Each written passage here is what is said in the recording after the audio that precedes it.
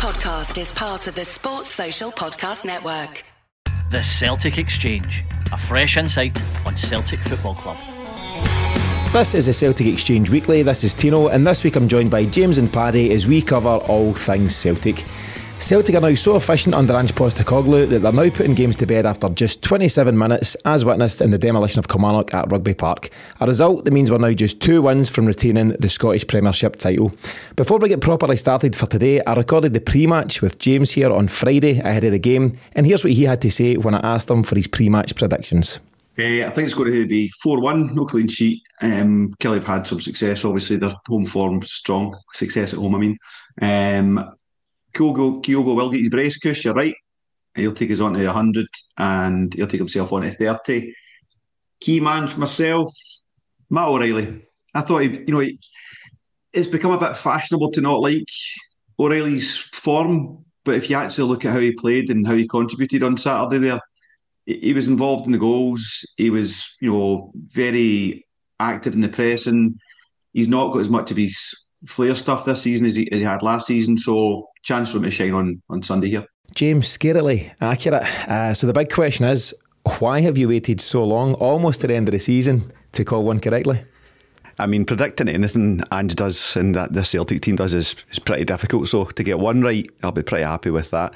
Yeah, I mean, in 27 minutes I thought, well, I've got that completely wrong. It's going to be a 10 that we've been waiting on, and then I thought O'Reilly was great throughout, and I think he's been good whilst not showing his heights in the last few weeks, so delighted for him. Yeah, I don't know if you caught his interview post-match. He just seems in a pretty decent place, actually. He's slowly but surely getting back to that form, and there's just no doubt, Paddy, assists and goals are what really bring you back on, isn't it? Yeah, absolutely, and it's the game time as well, Tino. I think he'll see this window of opportunity. Obviously, I think the poor performance in the first half from Moy last week, the absence of Hatate just now is probably giving him a bit of time to think, hang on a minute, I'm still capable to mix it up here and still capable to push on as a footballer.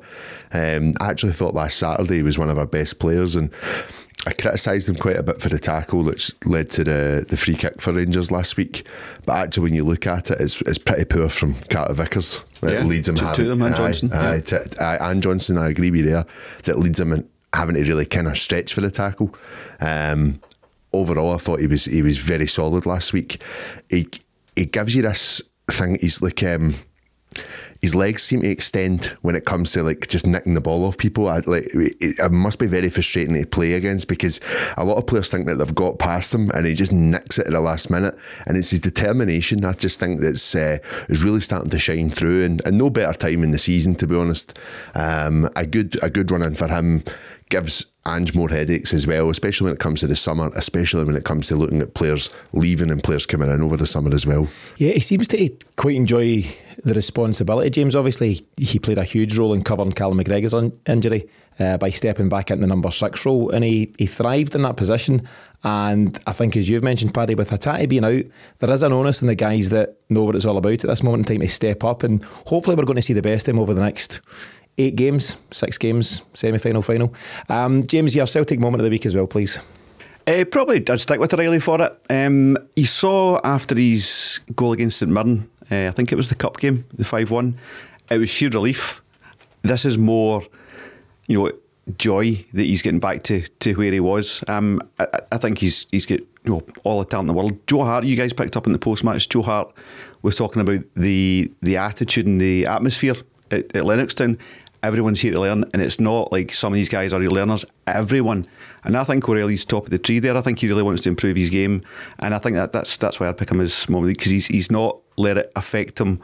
He's just kept coming back, determined to prove he can do it. Yeah, credit to him. Paddy, as I was saying, why wait 90 minutes to win a game of football when you can do so in just 27?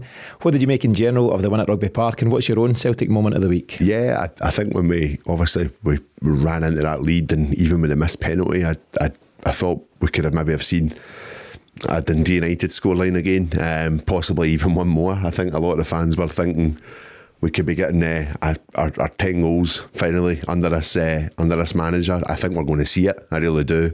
For me, it was keep them coming, because obviously I've given the the prediction of 120 goals scored this season in the league. So it's obviously a great help on that one too. They were relentless, just basically from the get-go. And as much as people at Sky will like to say that it was a poor Kilmarnock performance, there's only one thing that can make people play that way, and it's utter fear of who they're up against. And that Celtic performance yesterday just epitomised, no matter who's coming in and out the side now, it's still a strong 11. Doesn't matter how strong it is, it's going to be enough to make people wary and keep people on their toes, but also press them into mistakes. And that's what we've done yesterday. Yeah, myself and Miff done the post-match, and we were talking about the fact that Sky seem to constantly look for the negative in a Celtic appearance. And what I mean by that is, rather than saying, look how sharp Kyogo is, look how lively Matt O'Reilly's looking, they're highlighting on just how poor are this Kilmarnock side at this moment in time. And it's like, I get that's part of it, but let's try and sell the game and look at the positive side of it and just be a bit more upbeat. That said, I do think your man Fraser Murray had a couple of quid on 10 goals for Celtic yesterday. He had an absolute shocker, which can happen. We spoke about the fact that it happened to Moy last week, but it was not his day, was it? No, and that's football, isn't it? You just... I think he's 19? No, he's 23. 23. Older. Still young. Still young in the game, and I think, everyone's going to have those kind of performances, but it's one he'll just want to forget. You need a good manager to try and guide you through something like that, and albeit he was probably happy to see the back of the game, I still think sometimes getting hooked so early in the game is not good for anyone. Not good for anyone. But I think first and foremost, McInnes was thinking, I need to protect my job here. True. But also, I think taking the ball at the firing line was part of it as well, because there could be more, and you could actually send them further down. It's a gamble kind of thing, but I think it was the right thing on balance to remove him. It's harsh and it's extremely ruthless, but sometimes it's necessary. You don't see it a lot in football for good reason, but I think he had to change something. Aside from that, just before we move on with the show in general, I would want to come to you, Paddy. You attend more away games than we do. And obviously there was the glaring omission of fans in general from what was a more than half empty Rugby Park, to be honest with you. What's your general take on that? I understand Kelly and St Mirren and various other clubs going to their fans and saying, what do you want us to do? And you can do that if you want, that's your choice, but don't then moan about standards in the game and Celtic and Rangers have got far bigger budgets when you're leaving, 200 grand on the table yesterday or Sunday, and 200 grand every other time a Celtic or a Rangers come calling. What's your general take on that? It's a good question. I think it seems to have reined in even more, and the ticket prices are creeping up as well, to be honest, even more. I think, it's very rare you see a ticket under £30 now for an away game. You take that into consideration with your bus, your minimum 15 sometimes for a bus now as well, and then, obviously people are out for the day, a lot of money goes into it, and I take my hat off to those that do it religiously week in, week out. It's a lot of money, and I tell you what, it's an argument you hear a lot from away supporters about, Celtic and Rangers are in their own league, they're like miles away from us. Yeah, you should be capitalising on every opportunity to make money. As a supporter, as a proper football supporter, I can understand the frustration though when a team is taking 3 stands and you've only got 1 in your home stadium. I understand that side of it. I do get it. It's a difficult one. It's a really difficult one. It is, but just suck it up for a couple of games against Celtic, because it's just worth so much money. Football is a business. You can dress it up whatever way you want, and there's obviously the emotive side of football and sport in general, but as a business, and that is a lot of money to leave on the table, and there's shareholders as well who, I don't know how they feel about that. That's not where they're going to win their league position, beating Celtic or Rangers at home. Their points are gained by the teams around them. So even from a sporting perspective, they're losing. They're not gaining enough for what they're losing. If they take, it sounds a bit kind of capitalist run like it, but if you take the money, you can put it back into the squad. But they also don't do the basics as well in terms of the things that Bodo do and all these things. So there's a wider debate at play for that. But even if you look at it, it's a small town, Kilmarnock. Could the pubs be doing with that money? Absolutely. So all these things that there's plenty of money sitting on the table and they're not taking it, and then they want to have a moan about it. Take your pick. Yeah, Paddy, I can absolutely understand your concerns as an away supporter for ticket price, 30 odd quid, travel, petrol, whatever that comes to. What I can't sympathise with is a dozen pints that the lads are buying. That's not Kilmarnock's fault. It's very difficult though, mate. It's tricky though. Got to manage that budget. It's a tough situation. Cut back. Sure it is. Cut back. It's only 3 pints now. Okay, let's take a look at what's coming up on this week's show. We'll get started with the big topic, and we'll be looking at how some of our recent signings are settling in and of how the Celtic squad is shaping up in general for the challenges that next season will bring, particularly in Europe. We'll then move on to this week's Mystery Celt, where the lads will be tasked once again with naming the mystery former player. And after that, it's this week's listener's question, where we'll look at Celtic's transfer policy when it comes to some of the high-profile exits in recent years. And finally, we'll close out this week's show by bringing you something which we think you'll enjoy from this week in Celtic media. Okay, so let's get the ball rolling with this week's big topic. The inclusion of Yuki Kobayashi, Tomoki Iwata and Sead Haksabanovic against Kilmarnock was the first time we've seen all three players start together in a Celtic shirt. All three only arrived at Celtic this season, so Haksabanovic in the summer and Kobayashi and Iwata in January. But this week's question is, do you think Ange intends to give these players a more prominent role in the side moving forward, particularly with regard to Europe next season? And separately, where do we think the gaps still are, if any, if Celtic are to have a serious go at competing in the group stages of next season's Champions League? Paddy, your initial response to that one? Yeah, I think the three mentioned are definitely not going the door. Definitely not going the door. And the reason I say that is we look at the results of our group stage, and albeit I think we forget that we lost our centre-half pair in a very settled centre-half pairing in Carter Vickers and Starfelt for the majority of the group stage games. They didn't start one game together. Yeah. So we were dealing with obviously Maurice Jens and Stephen Welsh, who I think were kind of making up for each other's mistakes, to be honest, a lot of the time. Maybe not so much Jens. I actually think it was maybe just a bit too much for Stephen Welsh.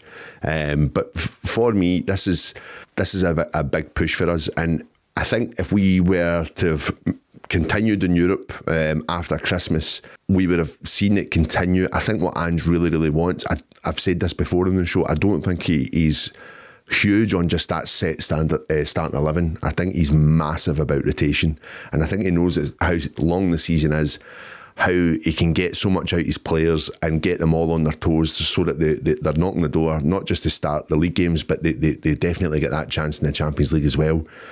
This is a big year coming up for us to try and make a mark in it. We're pretty much there. It's looking very likely that we're going to be playing group stage football again, and I think those players now must be thinking, right, this is it. This is the chance to shine. And the likes of Haksabanovic, Kobayashi and Iwata, this is where they show why they've been brought to Celtic, because unfortunately for them, things have been fairly settled after Christmas because we can keep the same 11, we can keep the players fresh. We've not had 2 games a week. That's a big factor. Yeah. James, unlike when Maeda, Hatate and O'Reilly came in, these other three lads, so Kobayashi, Iwata and Haksabanovic, Ange's taken a lot more time to bed them in gradually. Obviously, Haksabanovic is in the summer, so he's had more game time than the other two, but generally speaking, he's been pretty patient with all three, hasn't he? Yeah, I was thinking about it myself. They're talking about these players now starting to make their mark, but it was 3 months prior last year when Maeda and co started really hitting their heights, and we've had that luxury. I think a lot comes down to what Paddy's saying about the one game a week, but I mean, you saw on Sunday there, what Ange is looking for is what seems to be to us a luxury of Abada, Carter Vickers, Jota and Hatate all out the pitch, all out the squad, and you're 4 goals up within 27 minutes. Ange wants them on the bench, obviously, not out the squad. Yeah. But then being able to bring them on, or rest them as the case may be, and we're getting there. I thought I was going to say 3, but 2 of the lads, I thought Iwata and Kobayashi were excellent. I love Haksabanovic.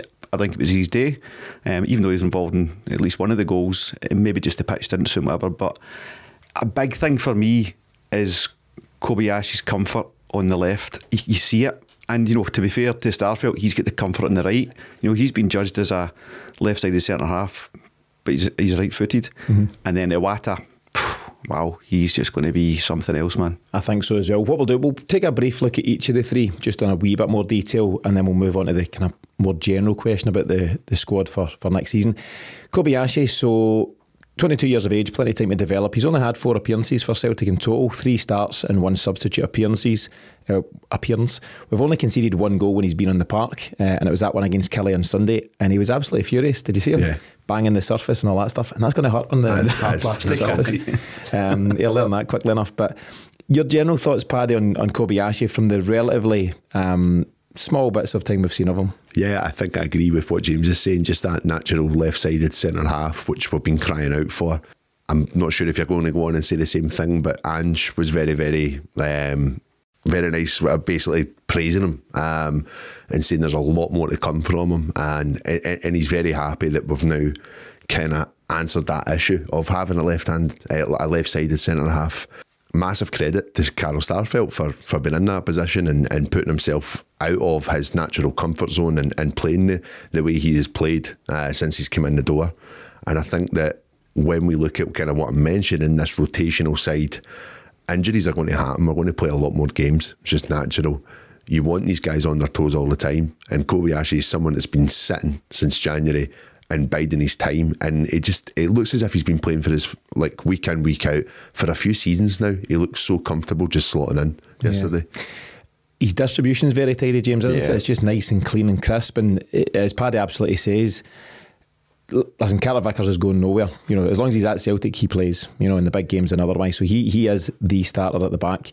And it's a battle for that position. And I suppose just having that natural left-sidedness, it does, maybe Ange will sit tight with Starfelt for this season, but moving forward, the start of next season is going to be real interesting as to who he gives an order, isn't it?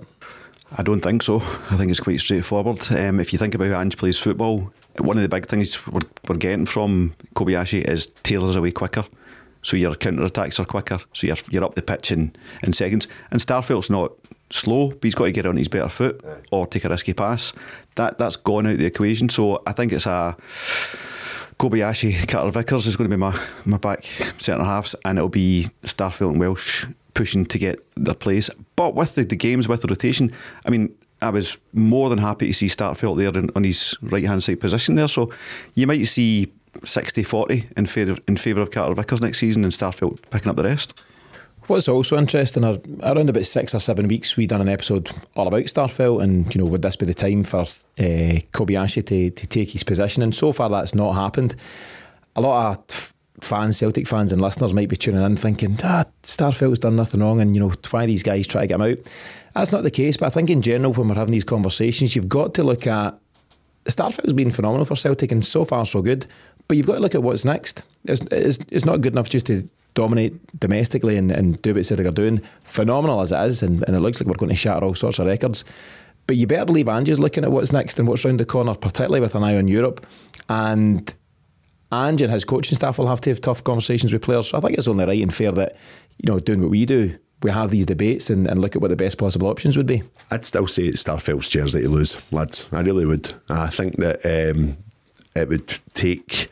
I know Ange has definitely got it in him with his team selection. He would be more than happy just it's not about the individual, it's about the team. I know that's a big factor in how he manages, but I think he's very, very loyal to Carl Starfelt, and I think that, we've spoke about it there.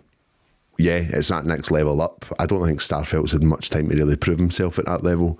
Obviously, with the group stages last season, did he made one appearance? I think it was just one. Yeah, I just think it's Starfelt's jersey to lose, and I still think that will be, in my opinion, your two going in. The only thing I think potentially changes that is Carter Vickers leaving. Oh, I know. I want to be positive this show, and it's a positive time, but we do need to be serious with stuff like that as well. I think that's interesting because we haven't really seen what Starfelt can really do in a comfy position. So he was comfy there on Sunday, of course. So if Carter Vickers was to go, you let Starfelt play to his strengths. For me, if he is to continue, he's continuing on the right, and I want him to continue, absolutely. As you've said, he's been outstanding.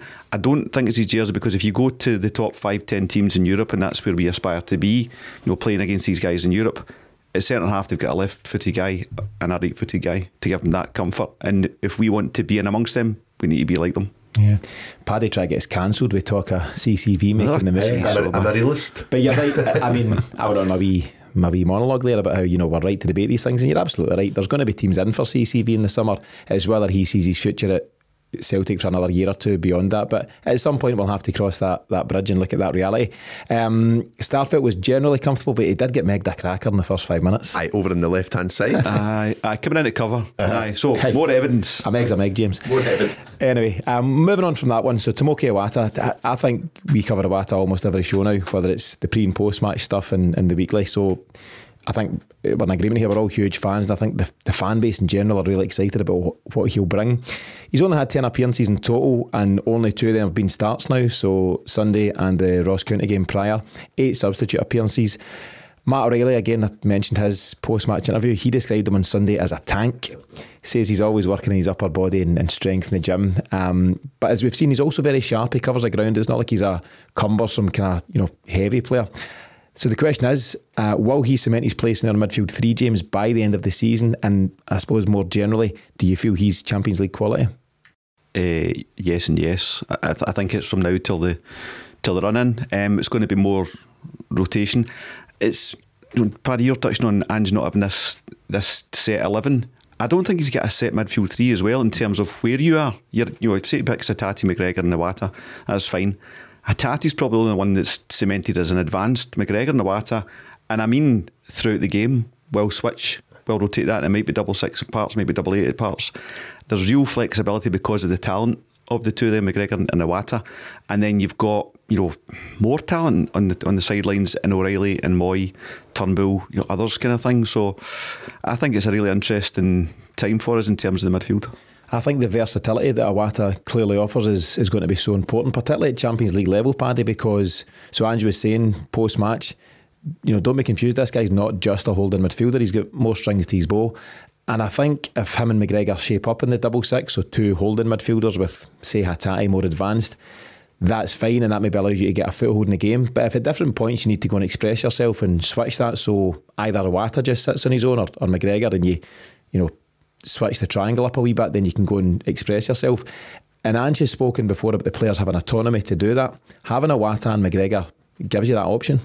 100%. I think back to both games against Shakhtar, and the gap, just that missing gap for that one player maybe just tucking in again, especially the game at Celtic Park when Mudryk scored an absolute brilliant goal. A lot of people say Juranovic should have kind of got there, but I can see what Juranovic was possibly trying to do as well, and watching him maybe cutting in or play the ball in.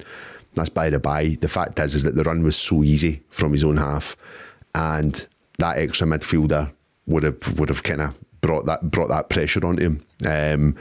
Not taking anything away from Mudryk, a tremendous goal, but that's a big thing for me. It's having that transition. It's having those 2 players that, if they are going to partner up against harder teams, and Shakhtar, a lot of people say we should have beat them. They're a better team than us. They're a £90 million player. They're a better team than us on paper. They just hadn't played football in a while, and which was very evident. But the thing is that we're going to come up against teams that will run away with it against us. We're better players naturally. I'm hoping next year's draw we get something that we can actually say we'll take 6 points, because it seems that a lot of other teams in the Champions League seem to get that, and you see some of the runs that teams have went on or even just managed to get themselves into 3rd place and go into the Europa League. That's a brilliant season for me on that one. But I think that these are the kind of games where, just like you guys are saying, we didn't have that luxury last year. It was McGregor holding back, and even then McGregor would want to still come up and try and put his bit into it as well. I just think with someone like Iwata and McGregor both playing together, allowing just Hatate to do all that running in front of him, that's very exciting for me. I think that is your 3 for next year. And yeah, it will vary how they all line up together. And they might not start, 1 or 2, they might not start the weekend. Yeah. And if you're playing, Champions League, you might get O'Reilly and Moy coming in at the weekend. That's a difficult one, though, and I put that to you guys, is I think Moy would be comfortable in that kind of position next season, but does Matt O'Reilly sit in his hands for a year? I don't know. I don't know what happens there. What you do see with Celtic's use of the 5 substitution rule is that Ange seems to, generally speaking, keep players happy, and this option, this 5 sub option, allows you to do it, enables you to do it more than ever, because before you'd have to make the hard decision. 3 guys will get the nod, maybe a couple are enforced through injuries, and all of a sudden you've got very good players, international footballers sitting on the bench not getting much game time. So I think Ange's got a knack for making sure everyone's kept happy as well. If you're Matt O'Reilly and you're playing almost week in, week out in the league, and you're getting the last 20 minutes, 30 minutes in the Champions League, that's your window to be in the next game. So it's all on yourself. That's a good point. Everyone will get a chance to prove themselves, no doubt. The last wee thing about Iwata, myself and Miff again covered it in the post-match, is his work rate and movement to make himself available for a pass for his teammates. And it's, some guys might say, I'll just drop a couple of yards back here or move out to the side.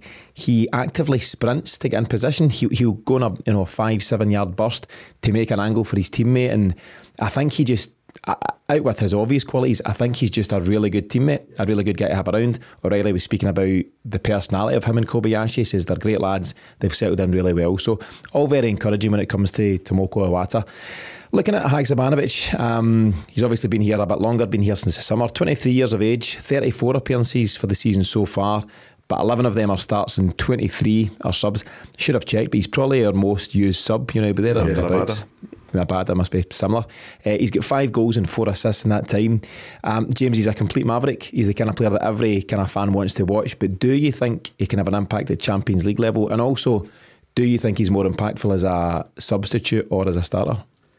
I think following on from the conversation there, that he might be similar to O'Reilly in that regard, that you've got Jota playing ahead of you. We don't know what the right wing is going to look like, obviously, but Maeda is it. You're obviously going to be Ange always puts Maeda in, so if you've got those 2 guys starting, I don't think most Celtic fans would change that. So where does Haksabanovic fit from a starting 11 perspective in the Champions League? I don't think he's there in terms of mentality yet. I think he's got a wee bit of maturing to do, just in terms of knowing when to make the run, knowing when to go past the guy. A few things. I want to kind of take yesterday out. It was a poor display on a poor pitch, so I don't really want to make any judgments on Haksabanovic on that. But I think he's just developing at Celtic, and I think he's going to be phenomenal. I don't think he's quite there yet. I love him though. There's real scope to develop, Paddy. He's 23, which isn't young, but it's young enough to be, making improvements in your game. And Ange's the kind of guy that will absolutely, chip in and help him do so. And he'll also get that bit fitter and sharper. He still seems that he's maybe just not quite firing on all cylinders. So there's lots more to see from him. If he picks up that yard of pace, I think he's missing. I'll happily go on record and say this. I think if he's a good pre-season under his belt, I think he'll be our left winger next year. From Maeda? Aye, I do. So can he be like Jota in terms of improve his defensive work as well then? Because that's essential. It's massive. That's my age. There's probably 50-50 in terms of what Maeda does. Ange's obviously, his biggest time with his players is definitely on that training pitch, and I think he's going to, what Tino says, he'll chip in with him this year. I think there's definite talent. There's a ruthlessness to him. I think that if he gets to a fit level, that'll start to shine. And I just think he's the type of player that will take on any defender, will find that yard of pace. I do think he's got a great range of passing on him. But I also think that you're mentioning about arrogance, about maybe just on the football part.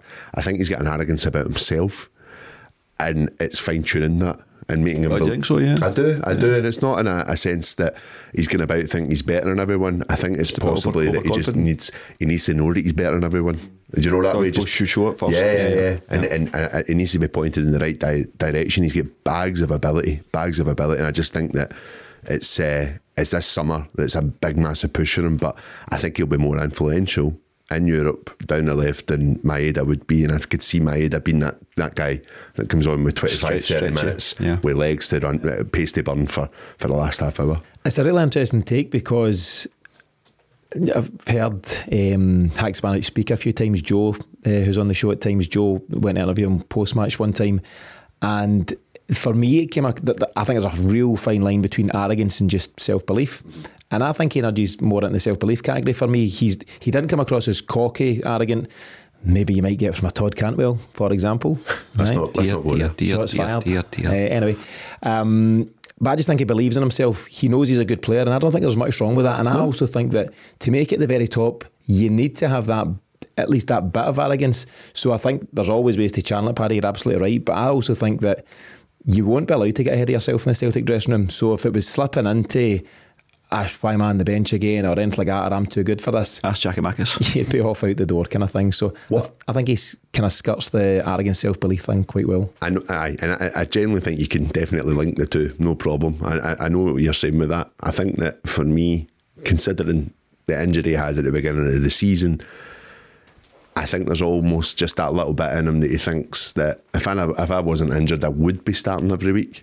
And if I'm fit enough, I will be the best left winger. We were saying it like early days of the season. This guy's going to be brilliant. I've heard some saying he'd be better than Jota. I don't know if he'll go that far. Oh, I don't know. I think he's got that in him. He's got the ability, but I just think he needs a wee bit different. But it's fine tuning that mental side. I think will be the difference. Maybe so. I hope Haksabanovic thinks he's the best left winger at the club, and I hope he goes on to fulfil that, potential. So we'll see how that all goes. So out with the three guys there, Haksabanovic, Iwata and Kobayashi. Just want to look in general at areas for improvement moving forward, just very briefly as we head into next season, and obviously with an eye towards the Champions League. It's how you always seem to be looking at things, James, when we're talking about players, and I think you're right to do so. Just briefly on goals, do you think Joe Hart's good to go for at least another season? And do you think he could at least benefit from having somebody to genuinely challenge him? Because he doesn't have that right now. He doesn't have anybody breathing down his neck. We've spoken about Siegrist just not working out. I think he's missed the last 17 squads now, somebody was saying. And there's been some injury there, but generally speaking, that's been a move that's not quite worked for whatever reason. So Joe Hart is absolutely assured of the number one spot. But in football, everybody raises their levels when they've got a challenge, and Hart doesn't have that right now. I just don't see who we invest in though. That's the thing. If we go and try and bring someone in to challenge him, Celtic need to be really looking at the future. We've had failed attempts with goalkeepers lately, and he's been a massive help. And to sign him for £1 million has been incredible. Yeah. But we can't mess up on this position any longer. Not getting Forster at the end of that season was a big blow to Celtic. That was the one for me. Spending that amount of money on a guy that's still on our books is incredible as well. You're not entertaining his return, I'm not saying his name as well. But the thing for me is that if you're going to try and bring a goalkeeper in to challenge him, he needs to be of the right age, he needs to be of the right ilk to play in that team, and he's not going to sit on the bench. Sorry, I was just going to say, what encourages me is the fact that Celtic have got so many players in their squad right now, and particularly in their first 11, that a year, 2 years ago we didn't even know who they were. Do you know what I mean? And we've got, I'd say, reasonable knowledge of the game, but Ange is just plucking guys out of nowhere. You might be as well just looking for the best goalie in the J League right now, because he'll probably be ours sometime soon. I don't know, the goalies aren't the best in the J League. So it's a wee bit of a filler. But yeah, there's every chance he could go to any corner of the globe and find someone, because you're right, Paddy, the guy moving forward beyond Joe Hart, who has been fantastic for Celtic, but the guy moving forward needs to have a certain skill set. He needs to have that quick distribution, come through the ball at his feet, and all the other basics you'd expect of a good goalie. Yeah, I think it's the timing slightly off. To sign a guy today and play him in the Champions League in September would be hard. It's a lot to get up to speed with, through close season. I think the guy we sign in the summer will come in and challenge Hart. I think we will sign a keeper in the summer, by the way. I think they've been looking at that. Just even in Sunday's goal, McGregor's fault and all that stuff, I think Boric at his peak kind of saves that kind of goal. I know it's very, very harsh, and he's done nothing wrong. Aye. He's not done anything exceptional as well. And for us to get through Champions League against top quality, it's got to be that exceptional talent. So I think they'll have it on their board for guys to sign in the summer. I don't think that guy then comes in and starts playing Champions League. I think you bed him into the system, and maybe by turn of the year, he's up to speed and stuff. I love Joe Hart. It's been a phenomenal signing, but we've always got to be looking at improving it in the future. Definitely, and I think it'd be a great goalie to learn under. So if we bring in somebody who's 22, 23, 24, who's got the basics of ball at feet and all that kind of stuff, and then he works with Joe Hart on the various other aspects of goalkeeping, it's got to be a plus. You're paying big money for that though, Tino. That's the thing. Yeah, like for you get him at 19 or something. But do you not, just to counter that, do you not think that every goalie nowadays is learning that? So keeping in mind, so the pass back rule came in when Packy Bonner was getting these playing days, and he said, I'll not be doing that, fellas. Really struggled. But the game has changed a lot since then, and I would say only now has it come to the point where any and all new young goalkeepers coming through, that is their game. I think it's a big difference between knowing the pass back rule and being able to play as a backy. But what I'm saying is every goalkeeper now that's being coached must be getting coached with the ball at their feet. They must be. But then you could say the same for Joe Hart, and albeit he's maybe kind of picked that style up at a later point in his career. You look at obviously what happened with him at Man City, the trust that was kind of put on him over in Italy, the trust that was put on him over in when he went back to West Ham and Spurs. It's easier said than done. It's a mental side. It's a mental side playing under that pressure. And I have to say, domestically, yeah, he does it. He gets away with some things. He really does. But he's been found out in Europe. He has been found out in Europe. And I know that that's what Ange wants us to do.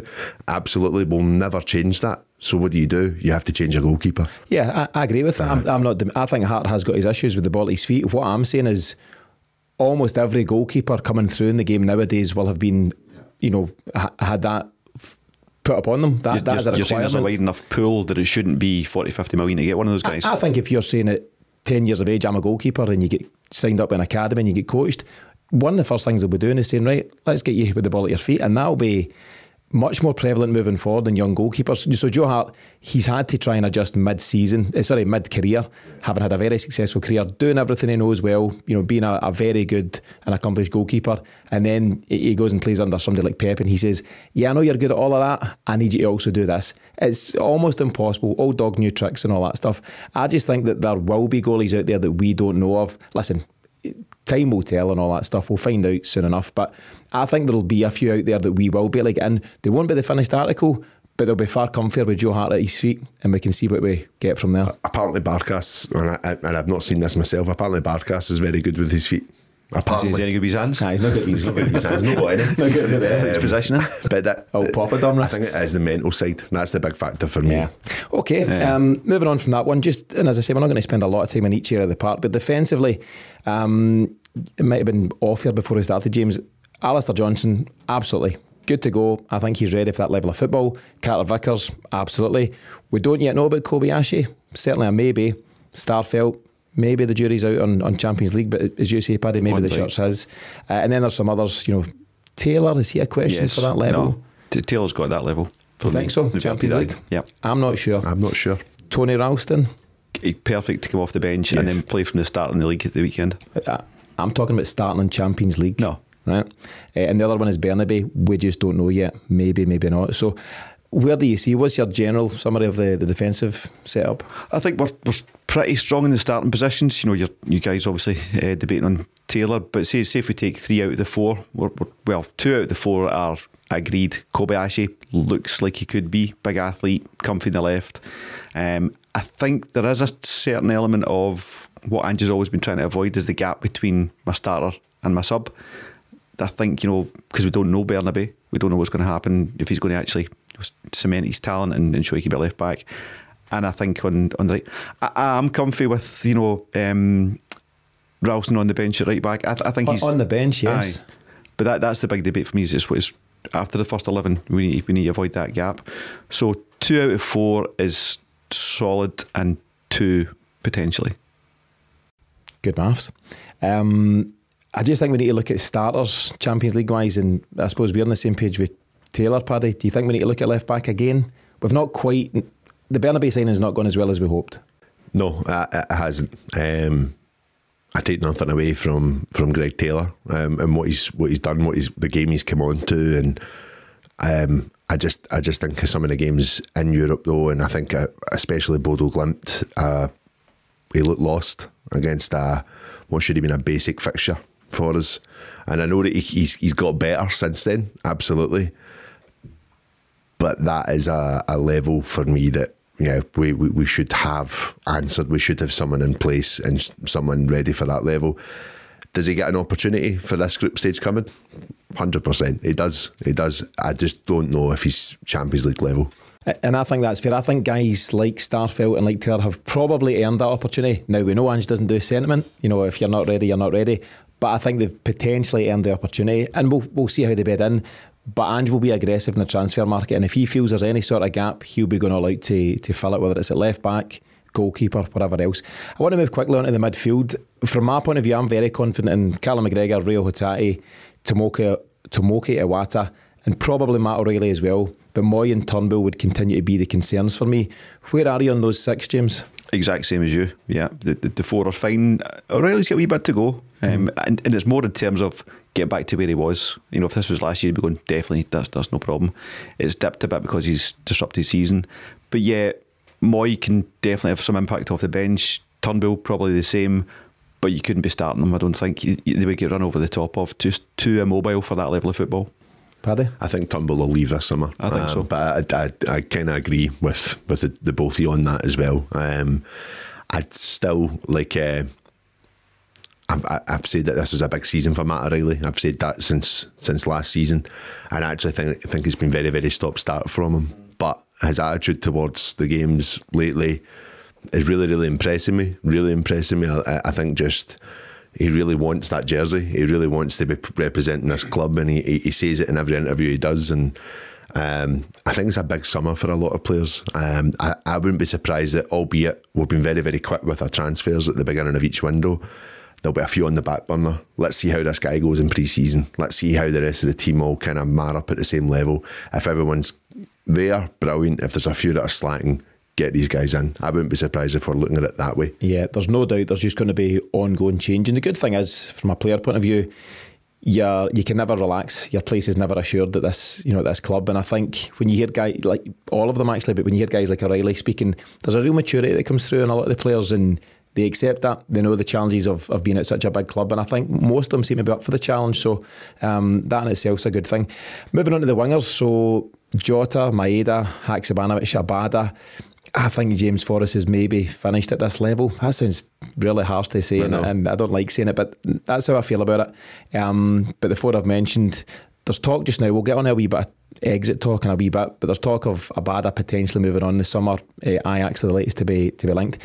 So if we take him out of the equation and just look at Jota, Maeda, Haksabanovic, good enough is the first question, but also, will they all be here? Jota might be somebody that's looking elsewhere. You come under pressure. Yeah, we will. I think so. And same bracket kind of as CCV. I think the two of them will be definitely getting looked at. The only thing that might be the saving grace is that they're 1 year into their deals. And I think, the value's at their highest at the moment. So that may be the thing that helps us. And obviously, Champions League, a lot, both of them will be like 100%. Another crack at that, a guaranteed crack at the Champions League. There's only so many clubs can offer it. I don't know, what's the number, Paddy? 32? How many's in that? I don't know how many's in it. It's not changing this year, is it? I think it's the year after this year. Swiss model. But the bottom line is there's only so many clubs can guarantee that, and Celtic, all going well, are going to be one of them. I won't spend any time today on Rocco Vata and Ben Summers, but great to see another couple of young lads coming through, and great to see them getting more game time yesterday. So a debut for Ben Summers, and well done to him on that. We've now seen a wee bit more of Vata, and he seems to be very much in Ange's plans. They're exciting, forward-thinking players. So great to have that coming through, and long may that kind of stuff continue. Up top, well, I'm saying Kyogo's a definite yes. He's certainly a 1,000,000% yes domestically. He's fallen a wee bit short in the European stuff. And just while we're on the subject, has certainly got bags of potential, but we just don't know. And I think even if the two of them were a yes, I think we still need a third striker. We're still a wee bit light in that area. Need a number one striker for Champions League level. I'd put all my budget in the summer, by and large, into goalie and striker. I think you need someone who's going to be able to handle it at the top level. And I think Kyogo will perform at that level, but not in the... We're not going to be signing Haaland, but something... Apparently Ronnie Dyla had him on his transfer list and Lowell said no. Yeah, a few years back. Shocker. But, someone who's just in that company and can go and, we need to catch that kind of person, obviously young, in the Dyla mould of trying to get him when he was like 17 or 18. So for me, we need a guy who's going to go and mix in the Champions League. I don't think we can be 100% confident that Kyogo's going to do that for us. So, Paddy, we're going to lose Carter Vickers, but we're getting Haaland in, so... but he's playing in goal, so... Olive Rosé. But do you think we are a wee bit light up top, Paddy, at the moment? Definitely think we need another striker. Striker number 3 or striker number 1? I don't know. I actually think Kyogo, I said at the beginning of last season that, after the Champions League campaign, we need someone that's going to bury the chances, some of the chances that he had. The chances were there. Some of the chances that Maeda had as well. We need someone who's going to stick them away. Having said that, he's been exceptional this season. He's been unbelievable this season, and I get it, it's domestically, but to keep yourself motivated and still go and deliver domestically. My question with Maeda and Kyogo, for that matter, is it's the bottle playing at that high level. And, you know, you look at Kyogo's age, 27 going on 28. Why is this like, and no offence to the J League, but why is this rise in Europe only happening now? As someone witnessed that, you know what, he can do it here, no problem, but he's not going to stick goals away in the Champions League. He's not going to do this in Europe. I don't know the answer to that. Why didn't Brighton sign him? Yeah, who was the boy they signed? Was it Minamoto? Is it? I don't know his name. I think so. Yeah. So they signed him, and they've known about Kyogo, but they went for him, as did Ange, and it turns out the guy's absolutely dynamite. Yeah, but I suppose different players can hit their peak at different times as well. So True. I think Kyogo's been a success, you know, to varying degrees throughout his career. And I also think he's a better player now than when he signed for Celtic. Yeah. I think he's improved. He knows how to work the system. Hopefully Celtic continue to find him more with, you know, some of the deliveries as well. Well, that's what I was going to say. You know, I think the players behind him have got better as well, and releasing them quicker. So they'll maybe create more opportunity. And yes, he fluffed his lines on a few occasions last season, but there's also a huge learning curve, you know, within those half dozen games in the Champions League, and I think he'll be better for it. So I think there's definitely a third striker that should come in, and at least to compete with Kyogo to be in that level. And who knows, you know, maybe they kind of swap shots at different times and somebody gets an odd and somebody backs them up. But I think there's definitely room for improvement in the striking area. Final question as we move on from this topic in general. Would you feel confident, generally speaking, each of you heading into next season's campaign with the squad we have, plus another couple of key additions? So you've mentioned goalie and striker, James. If we got that, would you be happy? Yeah, definitely. Yeah, where are you at, Paddy? I'd be happy with that, but I just think a massive thing for Celtic, it just depends on the draw. It really does. And I know that's easy to say, but control the controllables, Paddy. Look at that group last year. That's a solid group we're in. So it's tough, but that's that level. Yeah, that's what you've got to deal with if and when you get there. So the plan at Celtic, just in general terms, it appears to be as good as it's ever been in recent years, and there's no doubt that Ange already has an eye on next season. So let's see what the summer brings. Okay, let's move on to this week's Mystery Celt, and we'll start with a quick reminder of last week's Mystery Celt for anyone who missed it. Clue number 1, I played for my country at Euro 96 and at World Cup 98. I've scored in a League Cup final win for Celtic, and I signed for Celtic in September 97 before retiring from football in July 2000. The answer, of course, and I think it was yourself that got it, Paddy, was Mark Reaper. So his time at Celtic was sadly, you know, cut all too short due to injury, but your thoughts on his time in general at the club? I just remember like the significance of him that season.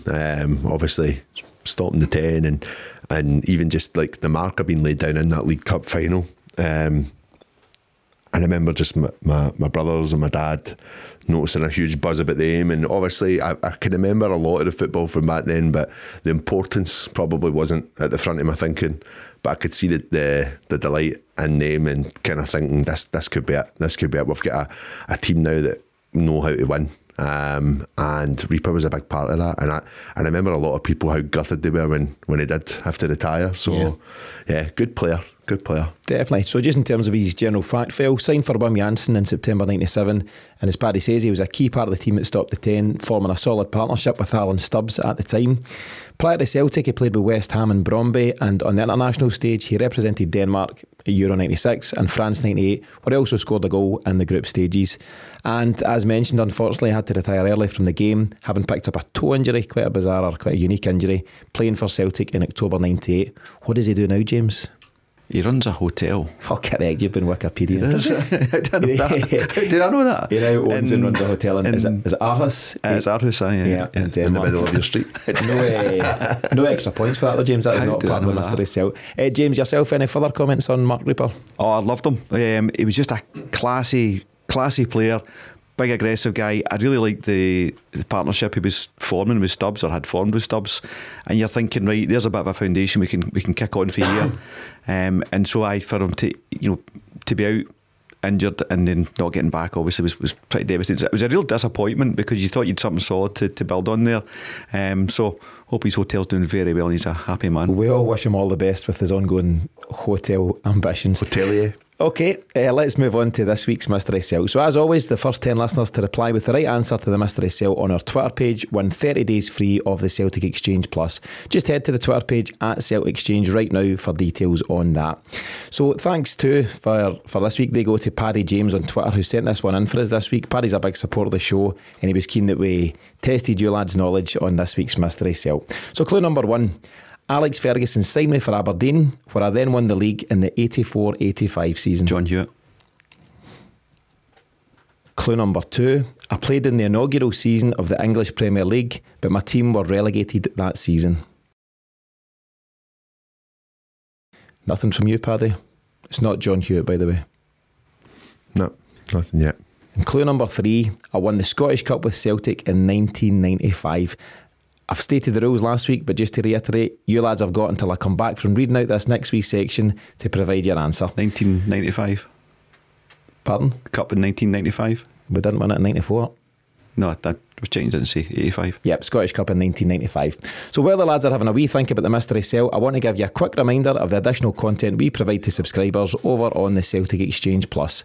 We produce extra pre- and post-match podcasts for every Celtic game, and we'll be doing so once again ahead of the Motherwell visit on Saturday at Celtic Park. As always, we'll be putting our match preview podcast out on Friday afternoon, before then returning shortly after the final whistle with our full match reaction show. Separate from our match day content, we also have a range of additional episodes, including interviews with ex-players, coaches, journalists and Celtic authors to keep you entertained and up to speed on all things Celtic. If you haven't already subscribed, you can do so now at thecelticexchange.com/sign-up, where it takes less than 2 minutes to get set up and to enjoy everything we have to offer our subscribers. Our all-in option comes in at just over £1 a week, so if you enjoy what we do and want to hear even more from us across the week, then visit thecelticexchange.com/sign-up now.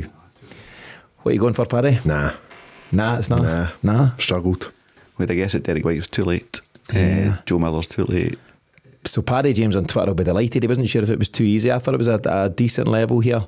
I'll tell you lads after the show, but it's a good one. It's a thinker. So Thanks, Paddy. Well Cheers, done to Paddy for that. Thanks for that, mate. So the score was 8-6 to you lads. It's now 8-7. So Paddy's also helped me claw that one back. Remember, if you think you know the answer to this week's Mystery Cell and want to win 30 days free of the Celtic Exchange Plus, then simply reply to our pinned tweet at Celtic Exchange using the hashtag Mystery Cell. Okay, let's now move on to the listener's question, which this week comes from Brian Maguire. Hey guys, loving the podcasts. Really entertaining take on what's been a fantastic season so far. So my question for this week, I'll call it the Kenny Rogers player dilemma. You've got to know when to hold them and you've got to know when to fold them. With Jeremy Frimpong reportedly moving to Man United for a £35 to £50 million fee, do you think we were right to fold him, sell him on for what looks like an astonishing deal for Celtic? Or should we have held him to develop him and enjoy his skills just a little bit longer? Much as I loved seeing him play, it looks like we got this one absolutely right. So great question there from Brian, and thanks to him for sending that one in. As he says, rumours are circulating just now that Jeremy Frimpong may sign for Man United this summer for anything between 35 and 50 million. He of course left Celtic for Bayer Leverkusen for a deal worth up to 11.5 million in January 2021, having cost us just 300 grand from Man City in September 2019. As you heard Brian say, James, it's the Kenny Rogers player dilemma. Do you think we let Frimpong go too early or too cheap? No, I think it was a good deal. No, I'd do with Brian on that one. It's very, very 2020 hindsight. Oh, this guy's worth 50 million. Would he have developed into 50 million in the SPFL? Maybe, maybe not. He's been challenging himself against Bayern Munich and Dortmund and Haaland and the likes like that, you know. So that's made him a better player himself. You know, credit to the team that put the deal together. They put what sounds like a 30% sell-on clause in there as well. So they're maybe thinking 11.5, maybe, you know, slightly shy of evaluation. So if it's that, then we're wanting our 30% sell on there, which is, you know, nearly 10 million to us after profit, you know, if he goes to Man U for 50. So I think they've done really well in the deal and the structure of the deal. And also, who's to know, like, he'd have been running, if we hadn't sold him, he'd have been running into what was not the 10, and who knows what that does to a player and all these things, you know. So I think it was the right time. I think we sold him during that season that we want to speak of. With been a transfer window. He saw the writing on the wall, didn't he? Frimpong was a smart young man. So they're off to buy. I'm out here. Yeah. What's your thoughts on him in general, Paddy? Obviously a very talented player. Could you see him going to the EPL for that kind of money? Yeah, I could. I think I was actually disappointed to lose him. But yeah, you might even be right in stuff saying like they're all the way to Dubai and I'm getting out of here. I think looking at the level of professionalism throughout the team, I think there was a guy that really set his standards high. There was a lot of riffraff after he left that Lennon was saying that he instigated the move, and then Frimpong coming back and saying actually he would have stayed that bit longer as well. I was a bit gutted actually when we played Leverkusen. And he, at the end of the game, he turned around to applaud the Celtic fans, and he just get met with dogs abuse. That's poor. I thought it was a bit poor. It was a long day's drinking, but no excuse for that. Exactly. You know? I apologised to him after, but no, I'm a massive fan of Frimpong. It's great to see how much he's developed. Although I watched him in the Europa League last week, and there's still that rawness to him. He just shows you how young he is. I think great business for Celtic if we end up getting that sell-on fee, bringing in more money on top of what we've gained for him already. It's good, shrewd business, and especially considering the overhaul that was on its way as well. Like you say, mentally it could have done him. We could have lost him to another a mid-table EPL team for buttons, to be honest. So no, we've done well there, I think, with that one. He's still just 22 years of age, but he's picked up good experience. Obviously, his grounding was at Man City. Then he, a year and a half or so here at Celtic, and then he's got a real top, set up there over in Germany. Leverkusen, though, they already seem to be planning ahead. They've signed a guy called Arthur from Brazil for around about €7 million, a wing-back, in anticipation of this move. James, I'll come to you on this one. As always, the sell-on clause is something that Celtic seem to incorporate within their deals, and they're likely have something in place. I think it's always a bit of a mystery. Depends, who you read and what you see and stuff like that. The general thinking is it's usually somewhere around about 10%, but have you heard suggestions it could be up to as high as 30? Yeah, and there's been no dissenting voices on that. So I worked it out. Basically, if he goes for 50, take off the cost, it's 11.8 million to Celtic. That would be frightening. Could build yourself an Everton house for one of them. If you want to throw away $11 million. I mean, whatever we get, $11.5 million for what we got initially is decent business. If we get anything, close to that, in terms of selling stuff, it's got to be good business for somebody you buy for 300k. Absolutely. That's what the model is built on at Celtic at the moment. And, it's probably just the sentimental side, which I think as a Celtic fan, I'm still trying to get rid of. I'm trying not to grow attached to any of the players, just because it's all changed. I just think it's just at this point now we are operating as a business, but what we're bringing in is meeting what we need and more. So long may that continue, of course. At a point where we didn't have a clue what was going on, that is good business. Just remember, Paddy, they're assets, not players. Aye, absolutely. What you do have now, word it whatever you want, you've got a team full of high value players / assets, and credit to the scouting, recruitment, and everyone involved there, because Celtic have got a real valuable squad of players at this moment in time. And Barkas. And he's there. And Yeti, don't forget. Big Yeti. Double A. But in short, lads, just to round off Brian's question, did we get it right selling Jeremy Frimpong when we did? Yes. Yes. Yes, so it seems good business by the club, and we continue to do great business, but credit to whoever was involved there, and we might just get a few more quid for Frimpong moving forward. It's a really good question, and thanks again to Brian for his ongoing support of the show. If you want to submit your question to us for discussion on any future shows, then you can do so in one of three ways. Number one, leave a voicemail directly on our website via the microphone icon on the bottom right of any page. Number two, you can send us a message directly on social media at our Twitter, Instagram or Facebook page. And thirdly, you can email me directly on tino@thecelticexchange.com. Time for this week in Celtic media. Each week we dig out something of interest from the week past in the world of Celtic media that we think you, the listeners, will enjoy. James, you've got something for us today. Yeah, it was one that came from our friend Paul, actually. So it was Ange. It must have been around October time, I think. He was out in, maybe it was before all the Oz stuff in the break. Howie Sports, Australian kind of thing. And the way Paul put it was, when Ange goes to Australia, he can't wait to tell everyone about Celtic and what it's like. And, it's just a life-changing event for him as much as, that's how much he's enjoying it. The way he was putting it to the interview was just, he said, you think you know what it'll be like? It's not. He said, it's not like any other club in football. He said it means so much to the fans in terms of their whole week. And he feels the responsibility of all of our hopes and dreams on his shoulders. He said it reminds him of South Melbourne Hellas in terms of when his family came over from Greece. It wasn't just a football club, it was a place to belong and, to share experiences and things like that. Very humbled by the Celtic support, spoke about Amazon drivers coming to his door and going, Jesus, Ange, big Ange. The St Mirren loss weighed heavily on him as he knew how much we'd be feeling it. Yeah. And it was going in an international break, so he didn't have a chance to fix it.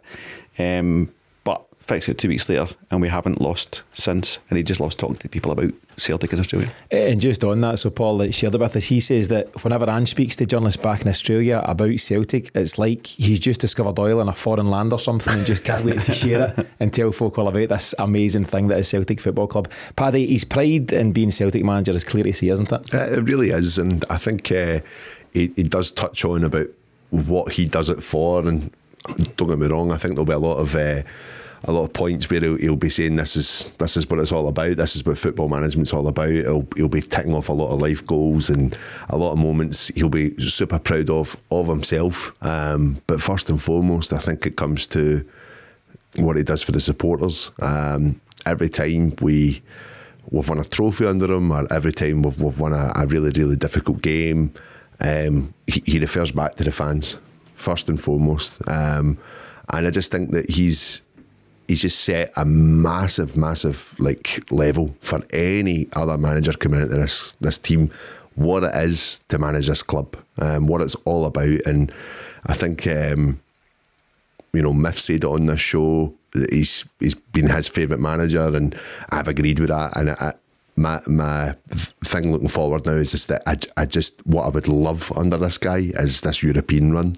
I think we all would as fans, of course, but I just think someone so deserving of something like that is Ange Postecoglou, considering what he was met with when he first arrived, but just to go and prove doubters wrong. I think he's done that already, but just go and rub their face in it even more. We're lifting a Europa League, a Conference League. I think that would be incredible. Yeah, he's done it already, but I think there is still more to come, and hopefully we'll see that going into next season.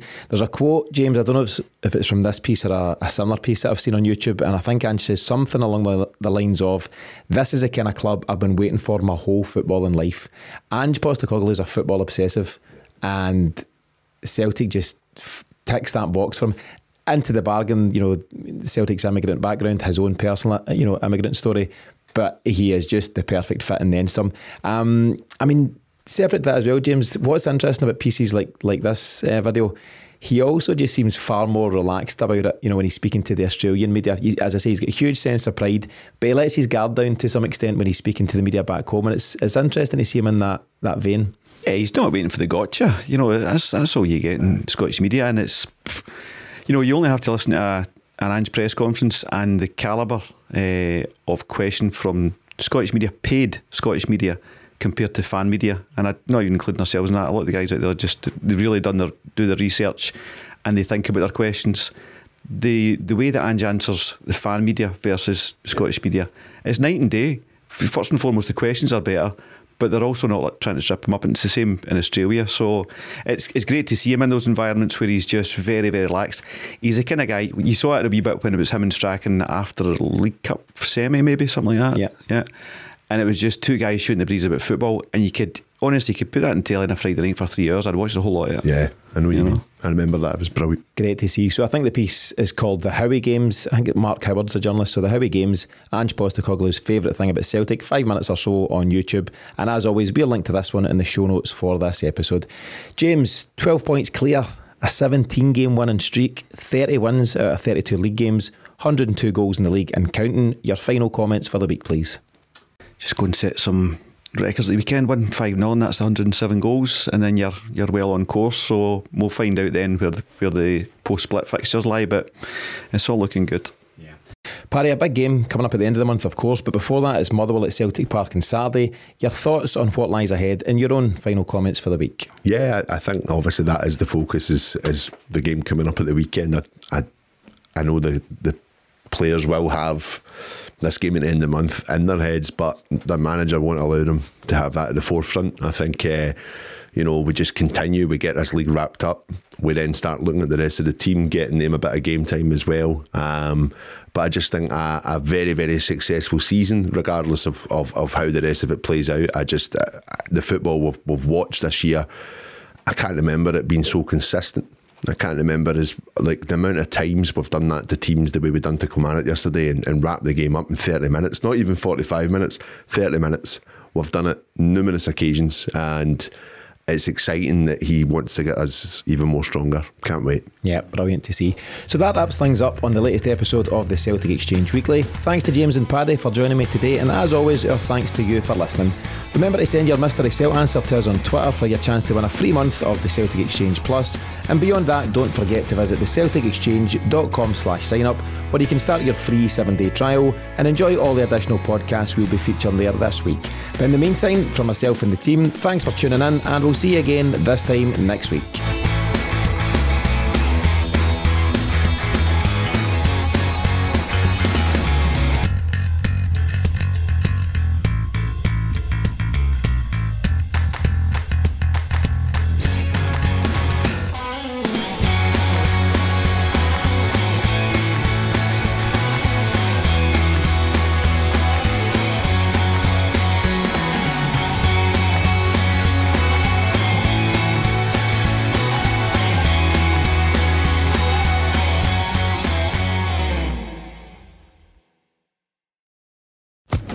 Social Podcast Network.